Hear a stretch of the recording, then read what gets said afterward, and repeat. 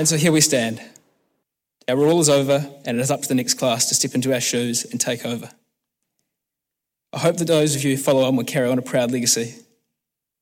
May the lads that follow benefit from the school's work to replicate the hall and the community spirit that undeniably comes from sitting together as one, strength and character of this mighty institution combined.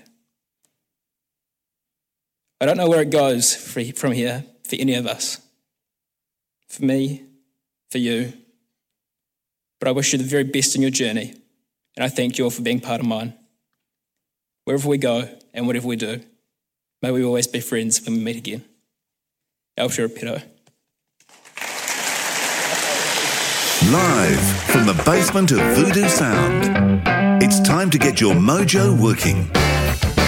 I got my mojo working, but it just won't work on you. Take the next 40-odd minutes to get your hands on some tips and tools that will get you working at your best in both your business and your personal life. Hey everybody, and welcome to the Mojo Radio Show. This is the second week of our 2017 January, folks. We have themed our January around mind, spirit, body and business. And this week, we are heading into spirit. Last week was mind, and we spoke to the wonderful Professor Lee Waters. What a great show to deal with negativity and getting your head right for the year ahead. This week, we talked to a terrific young guy who, you'd have to say, has faced some horrific battles, but has come out with a smile and a great attitude on the other side of it.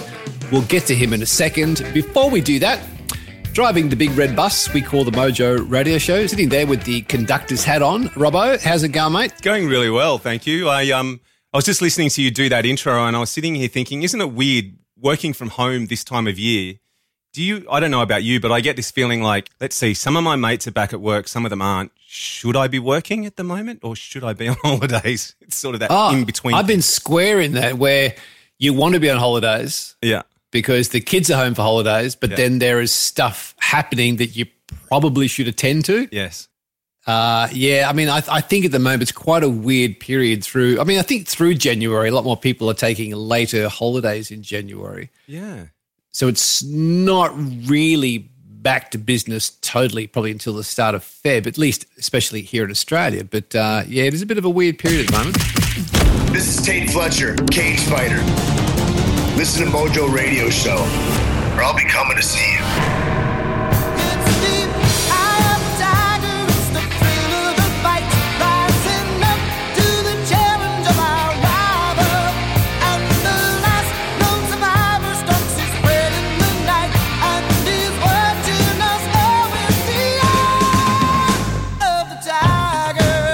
So I thought we should play a bit of Survivor.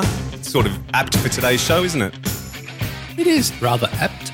I'm sure some of our listeners around the world would have seen a YouTube clip of a young guy called Jake Bailey. Now, Jake's story went viral in 2016, I think, because at the age of 18, he left his hospital bed in a wheelchair to deliver a rousing valedictorian speech at his graduation. Now, at the time, Jake was going to Christchurch Boys High School, and he was considered the senior monitor, which is like the, school captain. Only weeks earlier, he'd been diagnosed with cancer, and when you hear the story of how this cancer had spread through his body, it was rather horrific. But in a wheelchair, he came out. It was the only time he left the hospital during his treatment to address all of his teammates on their night of graduation. It was an amazing speech. He's a beautiful orator, and that piece of footage, and I'll put a link to that actual clip in the show notes that we referred to through the interview. It really was a wonderful speech. I love his writing, and we're very pleased to have Jake Bailey on the line today here at the Mojo Radio Show. Jake, welcome, mate. Hey, thank you very much for having me, guys. We've been looking forward to chatting to you because I think of all of the people we've spoken to in the show, your backstory is quite extraordinary. Can you take us through your journey for the last couple of years? Sure. So late last year, I was a student doing my final year of schooling at Christchurch Boys High School in New Zealand. And I'd been honoured by being chosen to lead the school that year as what we call the senior monitor, but I think you guys might call it a school captain or a head student or head prefect. So that was a great year. I was having an incredible time of my life, and that was it was very much just a normal year for a teenage boy. I was playing a lot of sport. I was doing my end-of-year exams and my studies, spending time with my mates and my girlfriend and my family. And then towards the end of the year, about September, I started having some pain in my jaw around my wisdom teeth. And it was just as my wisdom teeth were sort of breaking through, and I assumed that it was a complication with that. And I went to the dentist, and he took a scan, and the scan showed that there was some kind of growth in there. He said it wasn't an abscess and it wasn't a cyst, but he wasn't quite sure what it was. So he sent me away to have my teeth removed by a maxillofacial surgeon. And basically that there was complications throughout that way. The appointment to have the teeth removed was a number of months later originally. But in that time waiting for that appointment, I started to have more issues apart from the pain. I started to lose sensation in the bottom half of my face as the tumours pressed on nerves, or as what we would later find out to be tumours pressed on the nerves. I began to vomit up blood. I couldn't eat any solid food because of the pain in my mouth. I basically felt shocking. I never felt any worse in my life. And I got into bed one day and just couldn't get out the next day. So through that process, I was admitted to Christchurch Hospital and spent a week in AMAU, which is the acute medical assessment unit. And during that time, I had a CT scan, an MRI scan, an ultrasound, a kidney biopsy, a bone marrow aspirate, a gum biopsy. And the conclusion of that was that I had a very rare type of cancer called Burkitt's non-Hodgkin's lymphoma, which is the fastest growing form of cancer known to man. It doubles in size every 24 to 48 hours.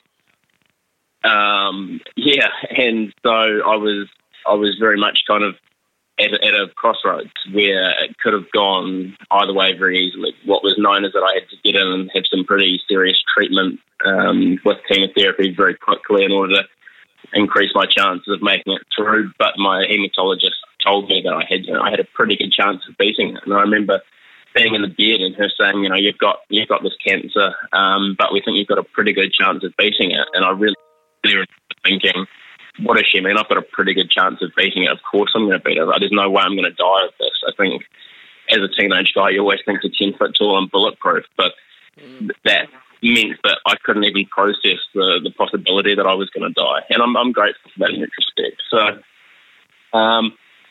I got transferred to the bone marrow transplant unit at Christchurch Hospital, and I began some chemotherapy there and all the medical side of stuff that comes with treating cancer.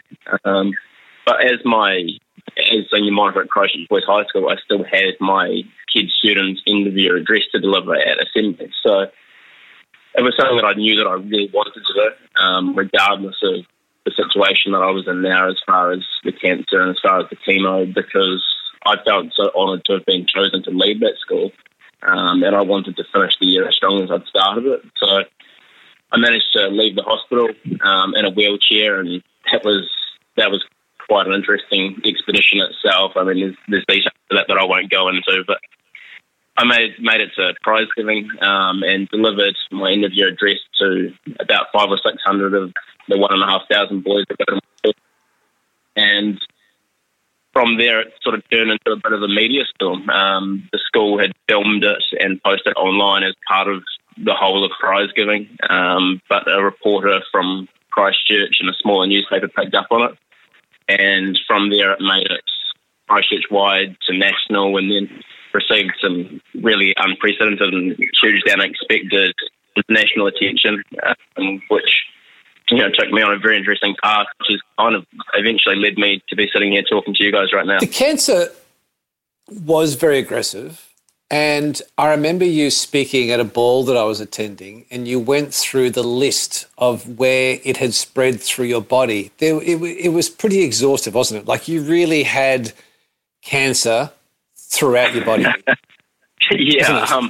I do public speaking for a job, and I talk about this a lot, but that's one part of my speech I haven't memorised. I can't memorise all the places it was in my body, but I know it was in, from top to bottom. I think it went brain lining, eye sockets, nasal passages, jaw,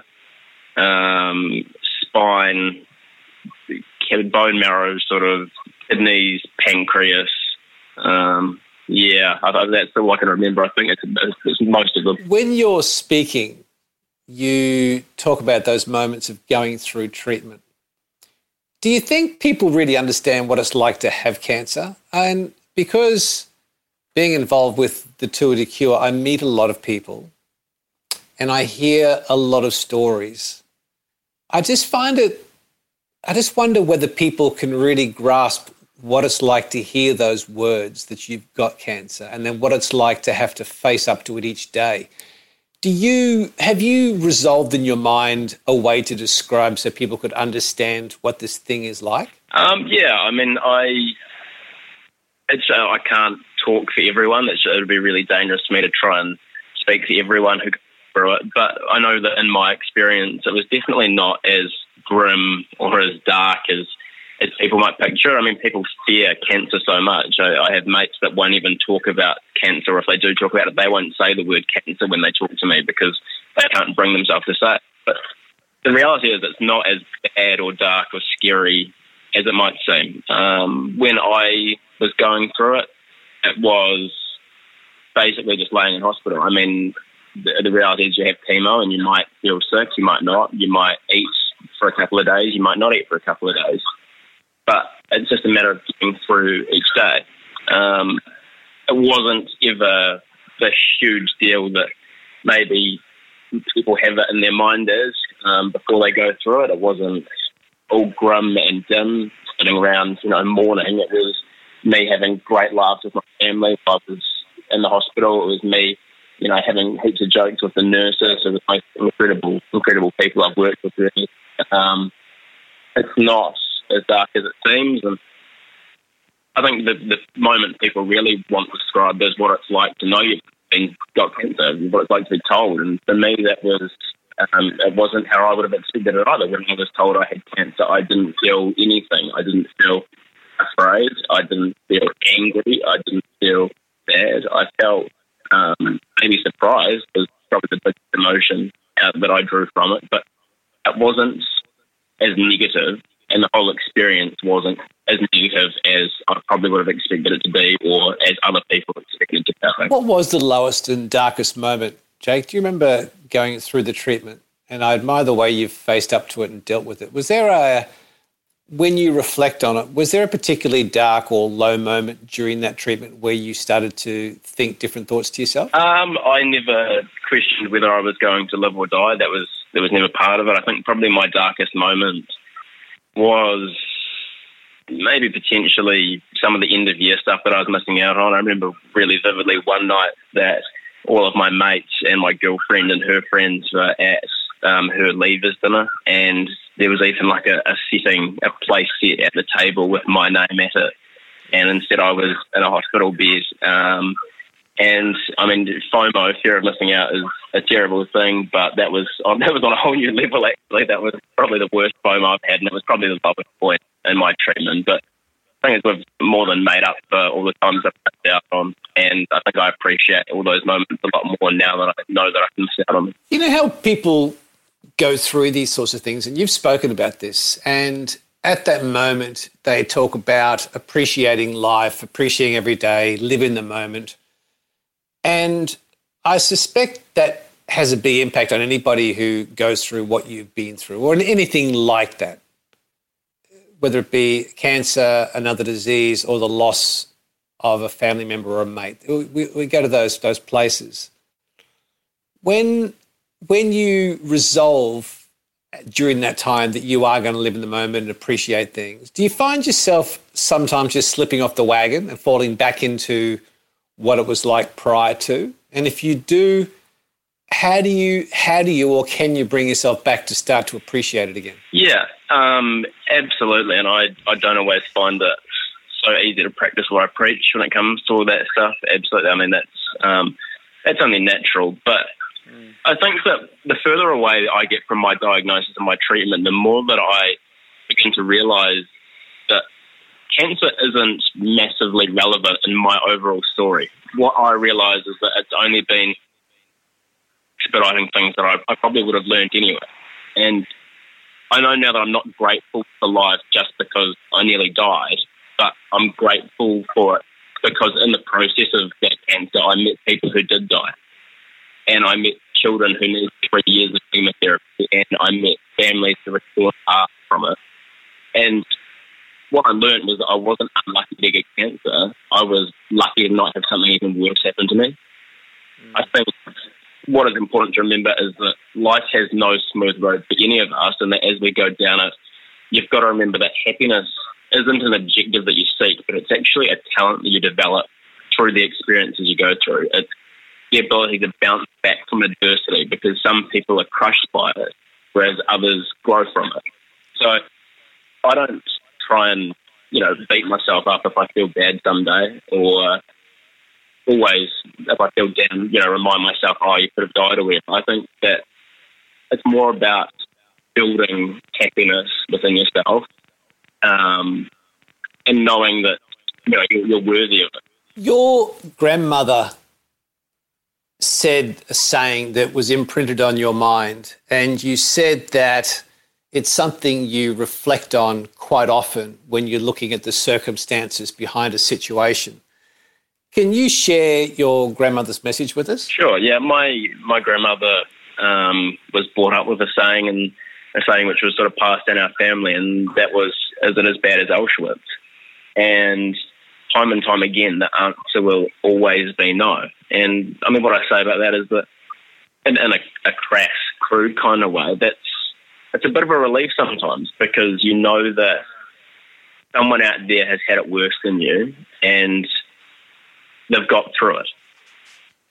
So, I mean, if they can do it, it shows you what you're capable of with the human spirit. This human spirit's stronger than you believe it is. Do you journal? I mean, you're actually a beautiful writer. When I see you speak and you've said you've sat in a coffee shop and you've written something that you would use as the basis for your speeches, you've got a real talent for writing. Are you a journaler? Are you a natural writer? Do you do all of that in your normal day-to-day? I don't actually. I tend to write speeches as though I write, and even that I tend to write them very last minute most of the time. But I've really enjoyed English and history, two subjects very strong, and writing, of course, throughout the school. So I'm not sure. It's always been a passion of mine, but it's not something I indulge on a regular basis necessarily. Has the journey changed or strengthened or weakened any of your emotions, Jake? I'm quite curious about the emotions we carry with us. On reflection, do you think all you've been through in the last couple of years has changed you emotionally? That's a really interesting question, and that's not only one that I've never been asked before. I think it's one that I've probably never asked myself before. And on reflection, I think my highs are definitely a lot higher now, because I've got that added boost of, this is where I was a year ago. I mean, just even sitting here talking to you now, I know that exactly where I was 1 year ago, and it was in a hospital bed, having chemotherapy. So once you start measuring things in life by that standard, it makes everything seem a whole lot more rosy. And I think that I might get through tougher situations a little bit easier now for the same reason. It's easy to compare it to where I've been before and how I've got through that. But fortunately, I don't tend to face too many of these tough situations. Whether that's a change of perspective of mine or not, I'm not sure. But I don't complain about much stuff anymore, that's for sure. Has it?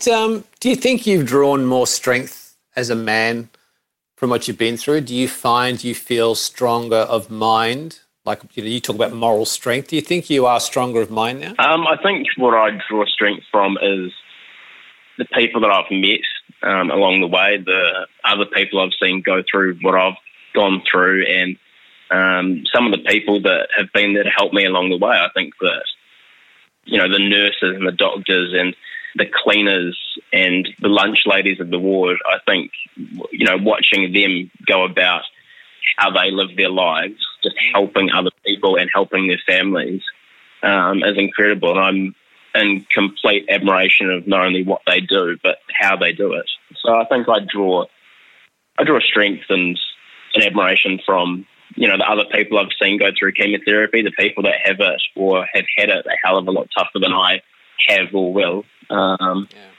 the people who are there to help them along the way.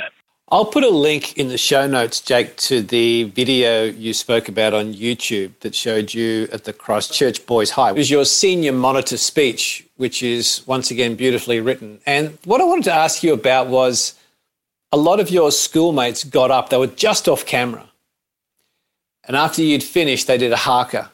And the power, it was an amazing piece. It really stopped me in my tracks as I really admired the passion and the power and the energy that your mates put into the haka.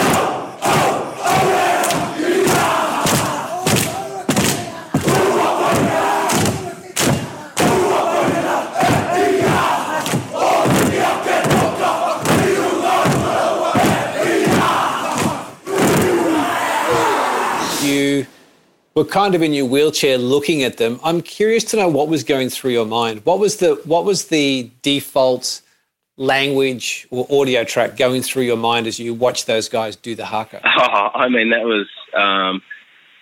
was easily the most powerful thing I've experienced in my life. And, it's interesting you pick up on that. A lot of people don't, but I think that's probably one of the pivotal moments of my story, maybe even more so than the speech or the diagnosis or anything. The moment that really stands out in my mind was that acknowledgement by some guys that I really looked up to, and how much that meant to me. And I think it's a pretty incredible thing, and I've thanked them all since then for that, because that is a huge, huge honour, and it meant so much to me, and I drew a lot of strength from it later on as well. And I'm not afraid to admit that on the very few occasions that I've watched my speech back, probably more of them forced than voluntary, that's the part that makes me cry. That's the part that makes me cry, is the haka at the end, because that meant so much to me. There's a moment, there's a big guy on the right-hand side, sort of fair-headed guy, and I think he was leading it. And the energy and the passion that he draws from that, knowing that all the guys are behind him and he's directing the passion to you in a really nice way. You looked at that guy and you looked at those boys, you just nodded your head very slightly and said thank you. Yeah. What was going through your mind at that moment? Well, that passion and the energy is very real, because that guy's my cousin. Oh, really? Yeah, who led the haka and came up and high-fived me at the end. And that made it even more special. That's a very real kind of thing. Well, it's had 1.7 million views as of last night in watching it, and I would have been the one that got you to 1.7 million watching the whole thing. Thanks, mate. It is an extraordinary piece of footage. It's beautifully written, but I say to anybody, and it's really interesting, Jake, that I had been shown it before, it had been played to me, but no one ever plays to that part. Like, it always stops after there's kind of everybody stands, there's applause, and you sort of sit back from your speech and the teacher puts his arm around you. But I'd encourage anybody, if they haven't seen it, to go back and watch that, because I think there's so much in that, and I think it also shows the passion of the New Zealand culture, where that haka can mean so much and deliver so much in terms of strength and belief and self-esteem. It's a really beautiful piece. Do you to this day still draw something from that? I do. I mean, what that experience did for me, I'm not a massively, but at that stage I wasn't a really confident leader, and I went through that school year, not being sure. I talked about it in the speech, not being sure whether I was deserving of the role, and not being sure of whether I'd done it to the standard that I felt needed to be done to. But that kind of acknowledgement from the guys, and the incredible standing ovation when I'm wheeled out as well. And also later on, much later on in the actual full video of the prize giving, they sing "You'll Never Walk Alone" for me as well. And things like that were some serious kind of, I don't know, a pretty incredible way to change my perspective about how I'd done, and just see how those guys did, care about me, or admire me, or stand up for me was amazing. I hadn't planned on going here, but just hearing you say that, if you rewound back to being asked to be the senior monitor, and you had that curious doubt in your mind as to whether that was the right thing to do for you to take on that role, with all you've been through, if I could rewind it back before your diagnosis and you were going to approach that role again, what has that moment with the haka, the boys singing to you, you being able to deliver your speech, and you reflecting on what leadership means to you, how would you approach the role in your leadership differently now? I'm not sure. I don't think I'd do anything different necessarily. I went through that role with the idea of, if I don't necessarily know how to do this best, well, then maybe the best thing to do is just to be myself. And I went through that year really genuinely. If anything was particularly strong about that, it was how I just did it as me, because I didn't know how else to do it, really.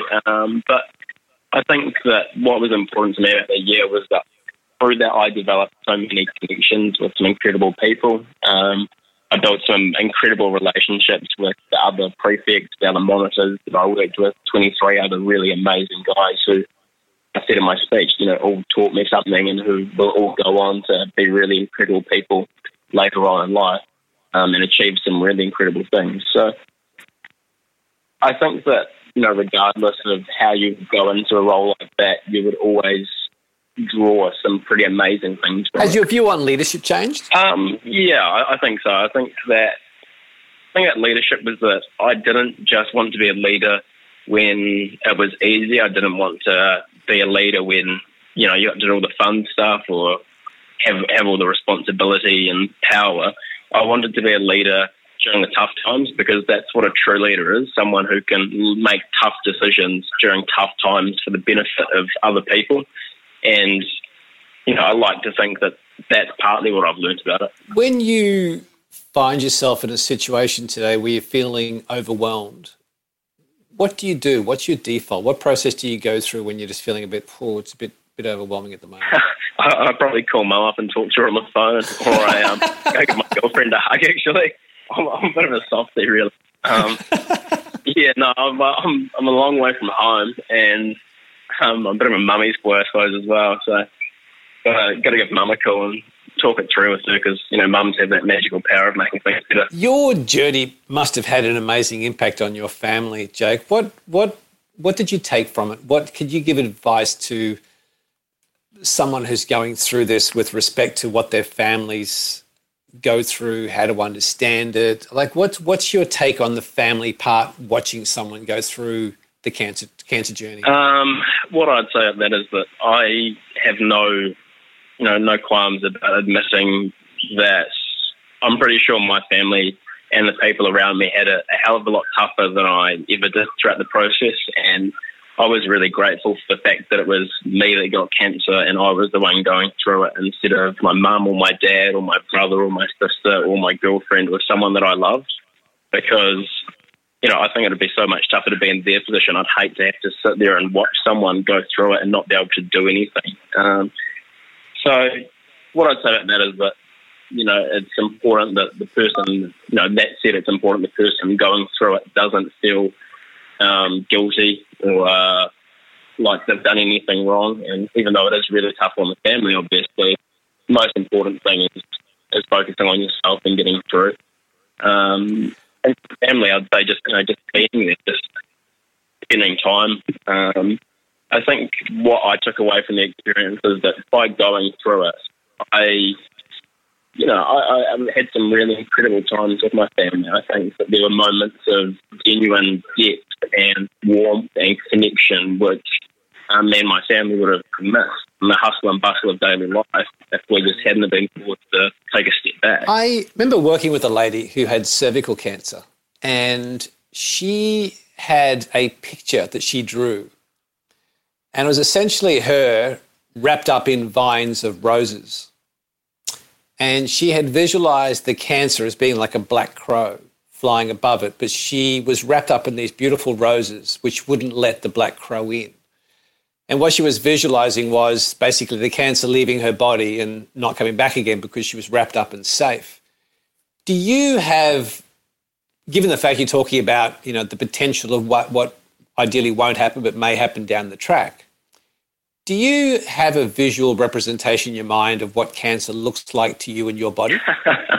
Funny you ask that, because cut back to last year, I had my wisdom teeth removed eventually, and when I was in AMAR, the cancer started to grow at the rate it was growing. It started to grow out of my wisdom teeth sockets, to the point that it was, prying my jaw open. I couldn't close my mouth, but it was also very visible because it was growing into my mouth. So cancer, in my case, looks like, apparently, because I could see it in the mirror, but not very well. So Mum took a picture of it with her cell phone.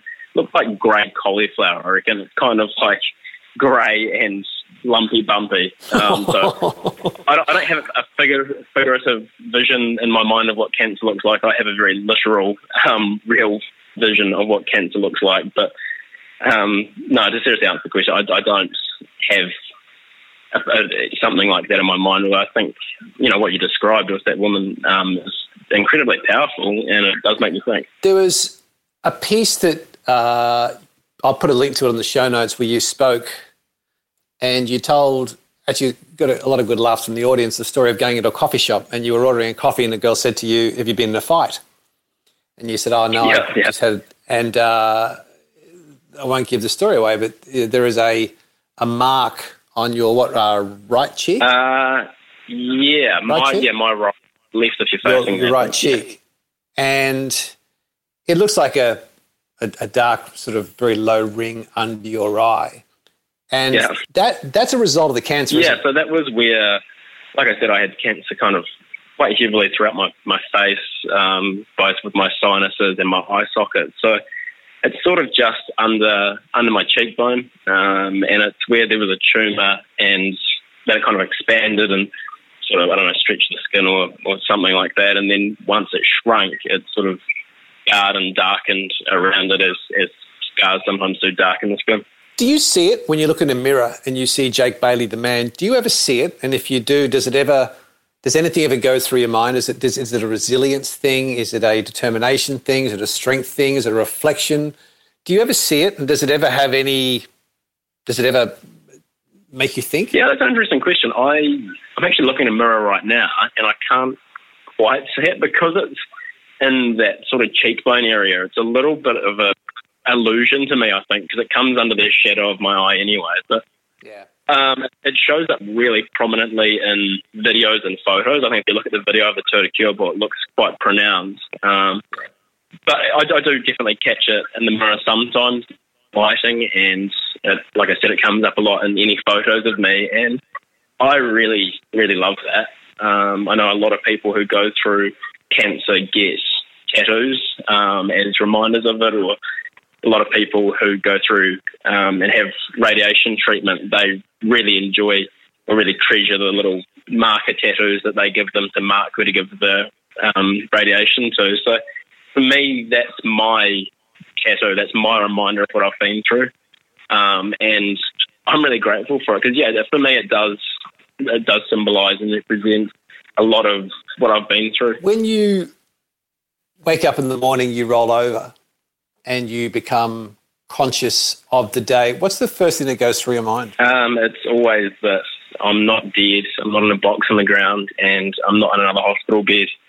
And it's a really awesome thing to wake up to because, after so many days waking up in hospital or so many days waking up having to go into hospital that day, I'm pretty grateful for the alternatives now. This can be framed in lots of different ways, Jake, but do you think you're a spiritual person? I don't think I don't think I'm particularly spiritual. I get that question a lot, and there wasn't necessarily a religious aspect to my journey or even a spiritual aspect to it.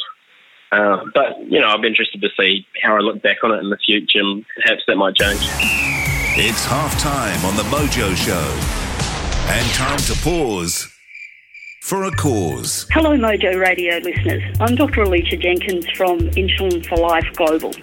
Our charity's mission is to help ease and save the lives of people around the world in disadvantaged countries. So we would like your help to do this by you providing us with any unwanted, in-date, unopened insulin and related diabetes supplies, and with the shipping costs to get the supplies to the people who really need them. Check us out at www.insulinforlife.org. Thank you. The Mojo Radio Show. Robbo and I have been talking with a number of guests of recent times, and one of the questions that he and I have been throwing around between ourselves, which we think is just an interesting way to frame unlocking ideas. When you meet somebody for the first time, typically people say, what do you do? And Robbo and I were talking about when you meet somebody saying, tell me something that we don't know about. Something this person might say, might be my photographer. What don't we know about photography? This person might work on the buses. Tell us something we don't know about, driving a bus each day.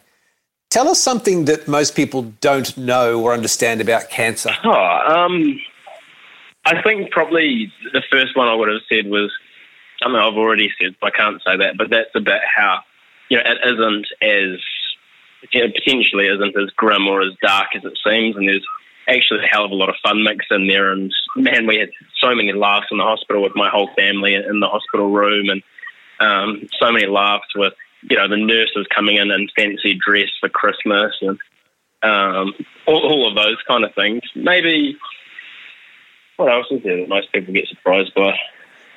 People often ask what chemotherapy feels like. It doesn't feel like anything, and there isn't a really sudden feeling of nausea or sickness question after having chemotherapy. It's a if and maybe kind of thing, and it might come on later during the day or it might not. What else is there? It depends on what type of cancer there is, but when I was having chemotherapy in the bone marrow transplant unit, it was very, how do I put it? It was like one of the most secluded parts of the hospital in the sense that it had the highest levels of security for bacterial and viral and fungal sort of thing. So it had 3 airlocks that you had to go through to get into my room. You had to sanitize or wash your hands 3 different times before you'd even, get into my room. It had a big filtered air system that was in there. I don't know. I think there's lots of things about cancer, but none of them particularly is fascinating. Well, I'll tell you something that I think I just found fascinating. I've been, I guess, getting closer to the cancer industry, if we call it that, for the last 10 years. I've never heard anyone ever say we had lots of laughs. Yeah. Now, that's something that I'm sure, Robbo, you didn't know and I didn't know, and I'm pretty close to it. My question on that was there a stigma or a sense of guilt from you or anybody in your room or outsiders watching you laugh to say, mate, you've got cancer, it's not a laughing matter, mate. This is serious. You've got to be serious. Because I've never heard it before, Jake. Did that occur to you? It was very much the opposite, and I was really grateful for that because there absolutely is a stigma around cancer, and it does transfer onto people with cancer patients and people going through chemotherapy, and that really shows through in a day-to-day basis, and I'd always pick up on that. But at the same time, there was, like I said, there was a lot of laughs, and there were a lot of people who were willing to disregard that. And one of the main ones I was grateful for was my group of friends, because after I made a few jokes about it and showed them I didn't take it too seriously, they didn't take it too seriously either. And, that's all I could have asked for. I couldn't have imagined what it would have been like going through that experience where, not only had everything in my life changed as far as where I was and my past and my future. But now all my mates are treating me differently as well. So, I mean, there's a lot of stories that come through with that. There's one story that I always tell and people find it horrifying, but I'll tell you anyway. It was about a week after I'd been diagnosed. It was a couple of days after I'd done my speech. And my mate sent me an acrostic poem, one of those ones where you take the first letter of each word and it spells a message. And the poem went, hold on, pain ends, ignore the sorrow, the errors, regrets made, inspire nations, appreciate life. And when you take the first letter of each word in that, it spells hope it's terminal. And people were horrified by that. It was banter, and I loved it. It was one of my favourite moments throughout of the whole of the story. And I wrote it up on the whiteboard in my hospital room, which, got a few funny looks, and people walked in and saw hope it's terminal written up on the wall. But for me, it was the epitome of, a bunch of 18-year-old guys not treating each other any differently just because someone had something happen to them. And that meant so much to me. People would send me cards with hilarious things about cancer and joking about, your star signs are Leo, I didn't think you were a Cancer, and all this kind of stuff. There was a huge amount of banter that went on around. And there still is huge amounts of banter that go on from it now. I still get a hard time. I played a game of football with some of my mates for one of their teams when I was back a few months ago, and I ran onto the pitch and someone shouted out, "Are you the Starship Make-A-Wish kid?" I'm not sure if you guys have that. Do you have the Make-A-Wish kids? Yeah. Yeah, there you go. So I absolutely pop it. It's funny though, Jake. I remember some years ago, and you may have seen this book on the Tour to Kill, but I wrote a book with a guy called Marty Wilson, and the book was called What I Wish I Knew About Cancer.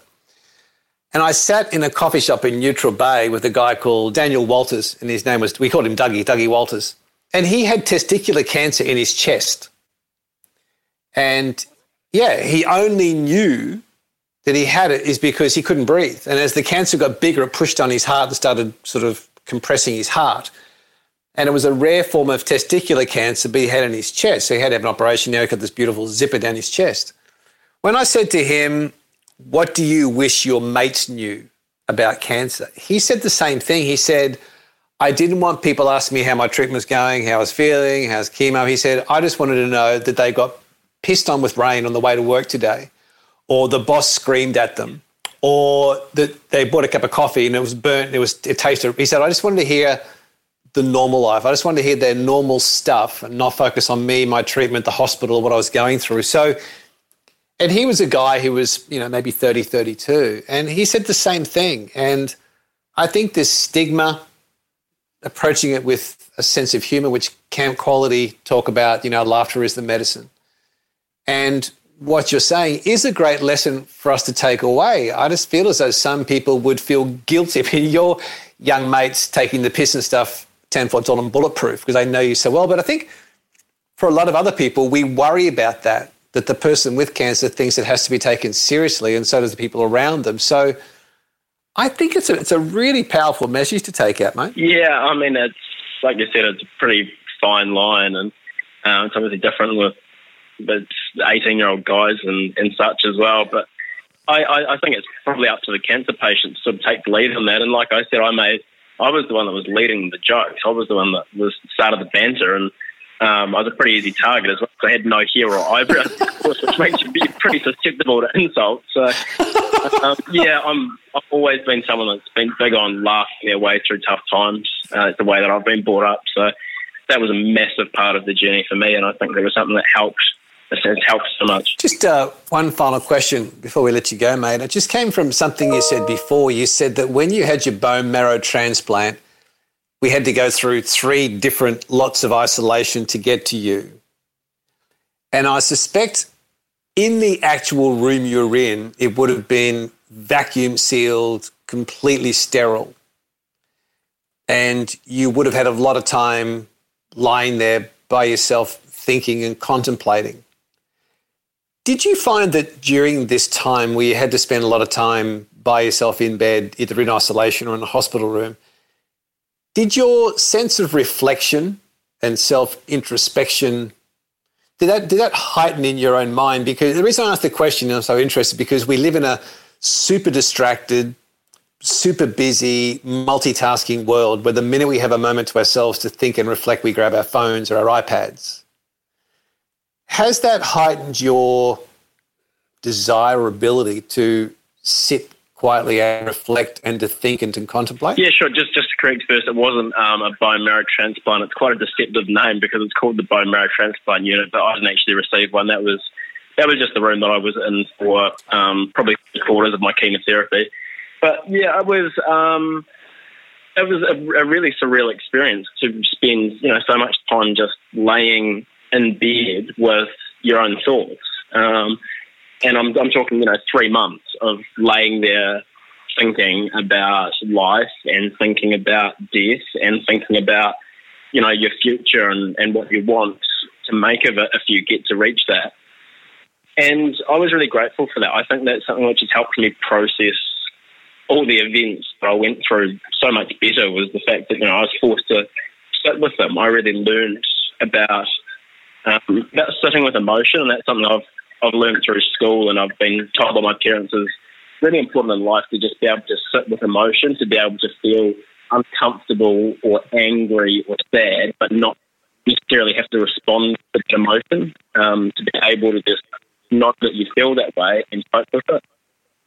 And yeah, I think that it was a completely different experience because of that. I think that if I had been out and about and living a normal life, it would have been really difficult to, looking back, to kind of differentiate between the times before cancer and the times during, in the sense that I was happy to go into hospital and spend a lot of time in there and get this bad part of my life over, and then return out to the big wide world, which is where I'd spent the years before, and it's been great, and I spend life now, and it's incredible. Is it a skill now that you think you've developed, Jake? Can you on a daily basis feel very comfortable doing nothing and contemplating? Yeah, absolutely. I mean, I deliberately take time to, sit down and think for, a good couple of hours a week, hopefully an hour a day at least.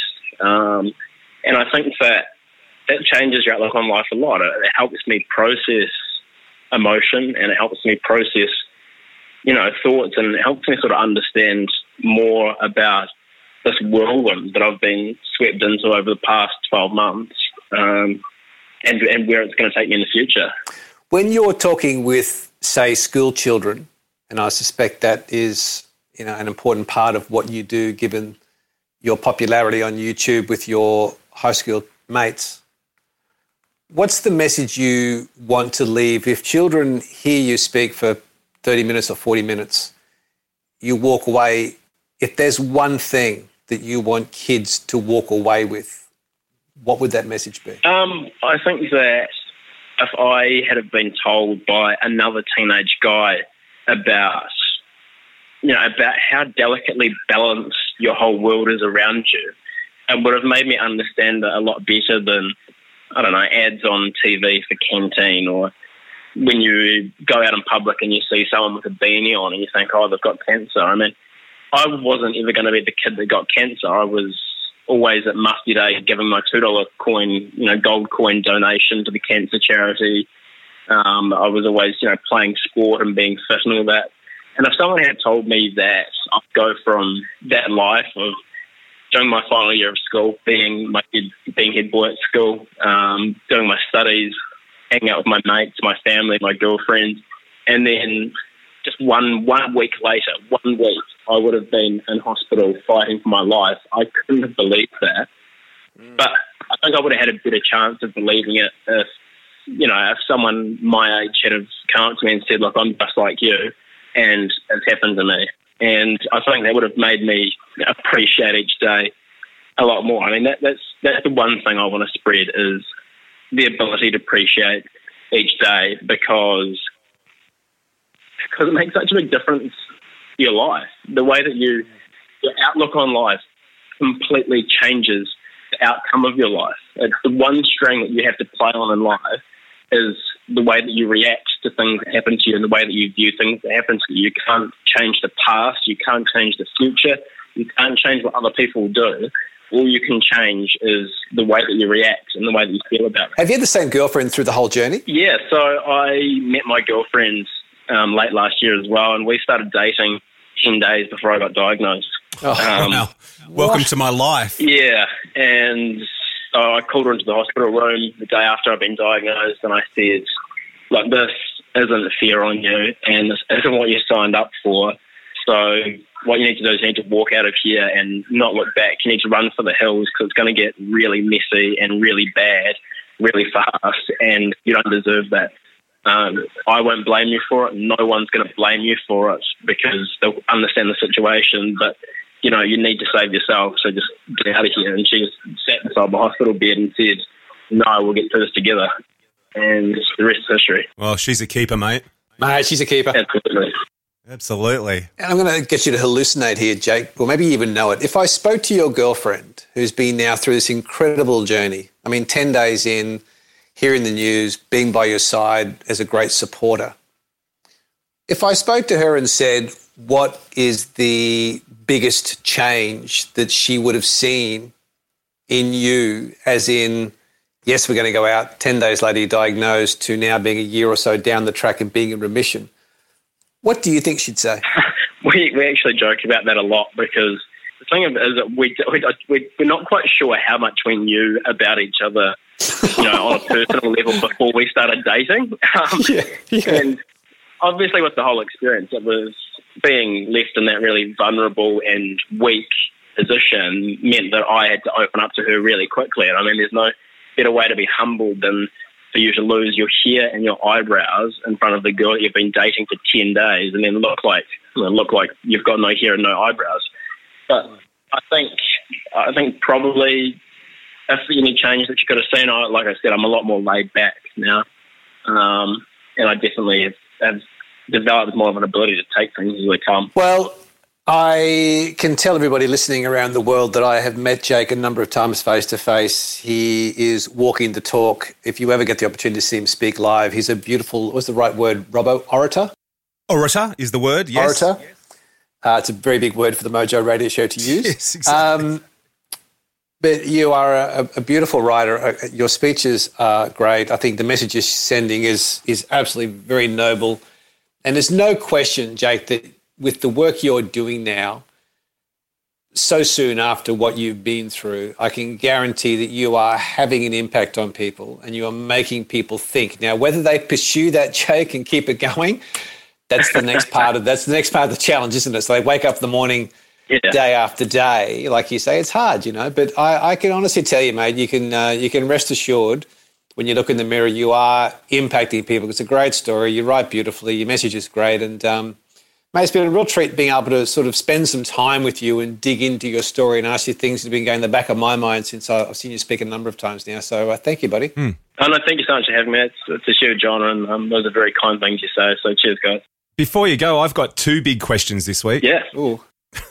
Look out. This is going to be All Black related for sure. No. There's no All Black related questions here at all. It's actually grey related. I'm wondering, once you finished your radiation therapy and while your hair and eyebrows were growing back, so you had no hair and no eyebrows, I was wondering if you were ever tempted to put on a grey suit, sit in a chair with a hairless dog and stick your little pinky in your mouth and have a photo taken. Oh, my God.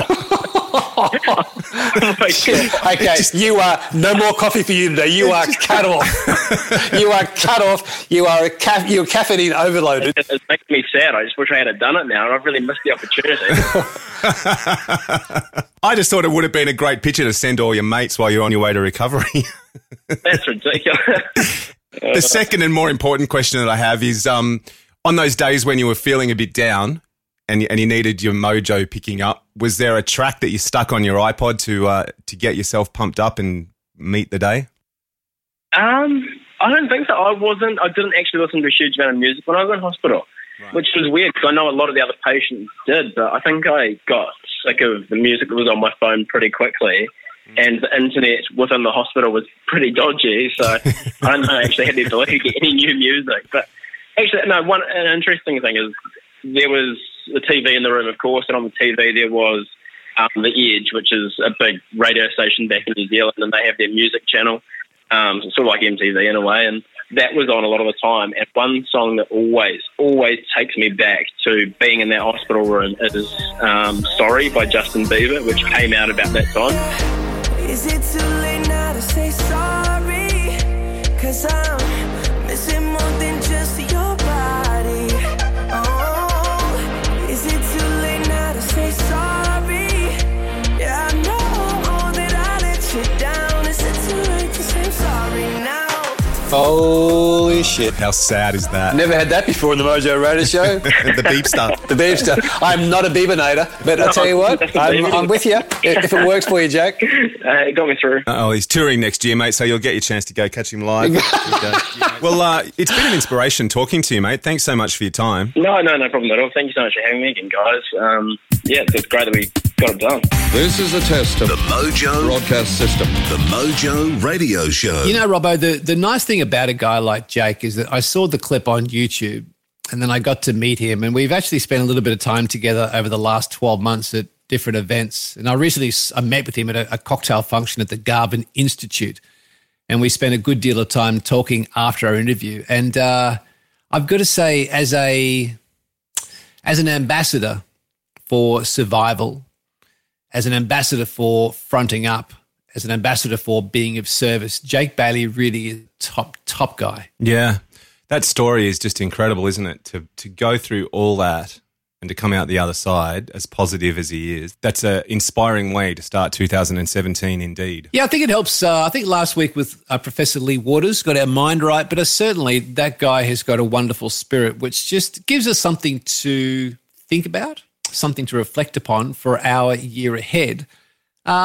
As we move through the show, I believe you've got a little bit of a 20 cents worth for us today. Robbo's 20 cents worth. So as you know, I'm not shy of the odd taco, right? Oh, I think we all love a good taco. We all love a good taco, but there is a bit of a stigma attached to them in terms of what it does for our health.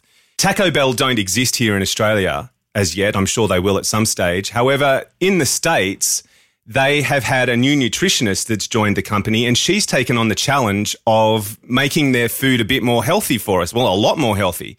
What she's done is she's come up with a new menu that she's called the Fresco menu. What they've done is they've taken out the salt and artificial ingredients. They've started using cage-free eggs, what they describe as lighter options. On top of all that, they've also made a 15% reduction of salt across all their menu items.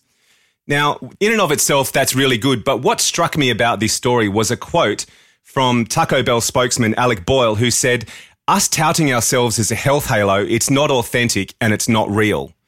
So I thought that's nice in a way that they're just doing this under the radar in the hope that they're doing something for the betterment of the community. Yeah, it goes back to something that's been a bit of a thread for us probably for the last 6 months, certainly since Rocktober, where we talk about being of service. And when a brand stops thinking primarily about sales and look at a greater purpose of being of service, profits, revenues and margins tend to follow. So, I mean, the proof's in the pudding, because we do hear these things and we do see these things from time to time. But if Taco Bell are serious about it, it'll be a long-term play with a long-term dream and a long-term purpose. But I think it's also important for us to say hello to all our friends in Mexico who are listening, who do love their tacos, and our good friends at Corona. Fish tacos for lunch, I think that's on the menu. The Mojo Radio Show. I need a music bed. Do you have any, how about a bit of Toto? Bit of Toto, Africa? How's this?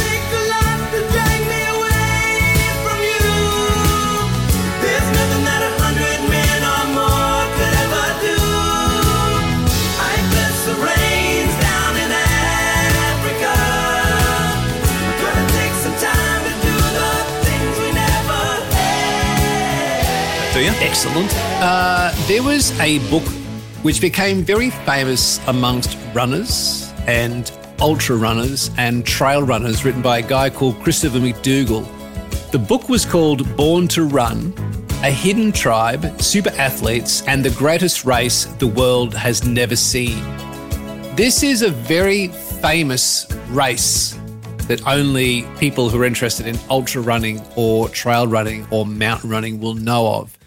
The book became very, very popular, and it was about a tribe who their whole culture was based about running. And they'd run in handmade sandals. And the best runners in the world would travel to this very remote place in Africa and they would race.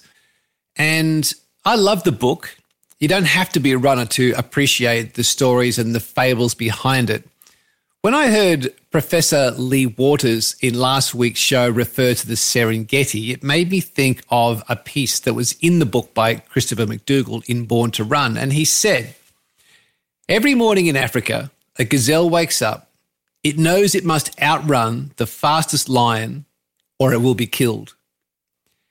Every morning in Africa, a lion wakes up. It knows it must run faster than the slowest gazelle or it will starve. It doesn't matter whether you're a lion or a gazelle. When the sun comes up, you better be running. That quote I read a number of years ago in this book, which I love. And I just think people need to think about that when they get out of bed in the morning. Late nights, bad diet, bad sleeping habits. A lot of people are struggling with sleep and they're rolling out of bed and they're exhausted before the day starts. But those that are really setting up for a great 2017, think about the morning the night before. They're playing, they're set, they eat well, they rest well, they've got their evening routines. And I love that idea. When you wake up in the morning, no matter what you're doing, you better be running. Not bad. Not bad at all. I've got a bit of a joke that goes with that. Do you want to hear it? As long as I'm going to bring my segment down. There's a couple of wildlife photographers in the Serengeti hiding behind some bushes taking some photos of a pride of lions. And they're all eating a zebra that they've caught, and the male lion looks up, starts looking in their direction and roaring and keeps staring at them. And one of the photographers puts down his camera, opens up his backpack, takes off his hiking boots and puts on a pair of Nikes. And the other guy says, you'll never outrun that lion no matter what you're wearing. And the other photographer says, well, f*** the lion, mate. As long as I can outrun you, I'm okay. We interrupt this program to bring you a special bulletin. The Mojo Radio Show. Right. Ladies and gentlemen. All right. The Mojo Radio Show. Pop quiz, hot shot. Pop quiz, hot shot to take us at the back of the show. All right, here we go. Questions without notice. Name the band, name the song. Go. No, I'll stand my ground, won't be turned around, and I'll keep this world from dragging me down. Gonna stand my ground. Well, I know what's right. I got just one life in a world that keeps on pushing me around. But I'll stand my ground and I won't back down. Tom Petty? Won't back down? Oh, nice. And that's our takeout for today. I thought listening to Jake Bailey talk about lying in bed and facing up to cancer and not giving into it and being able to find a smile and a laugh in amongst the dark and the grey. I thought that we should take ourselves out today with Tom Petty, the Heartbreakers. I won't back down. Love it. We're out. Well, I won't back down. No, I won't back down. You can stand me up at the gates of hell, but I won't back down. No, I'll stand my ground. Won't be turned around. And I'll keep this world from dragging me down. Gonna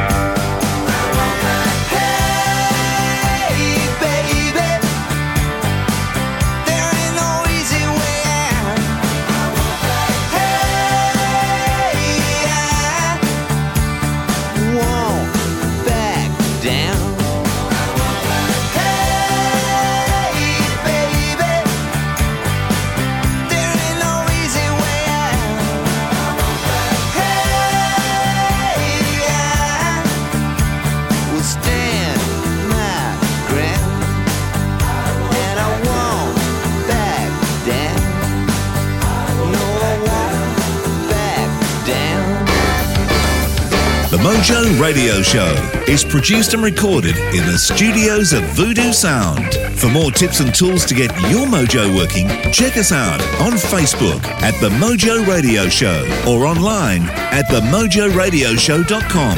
For more about Gary, see GaryBurtWhistle.com, or to polish your next audio or video production, check out voodoosound.com.au. And for the right voice, realtimecasting.com. Andrew Peters speaking. See you next time.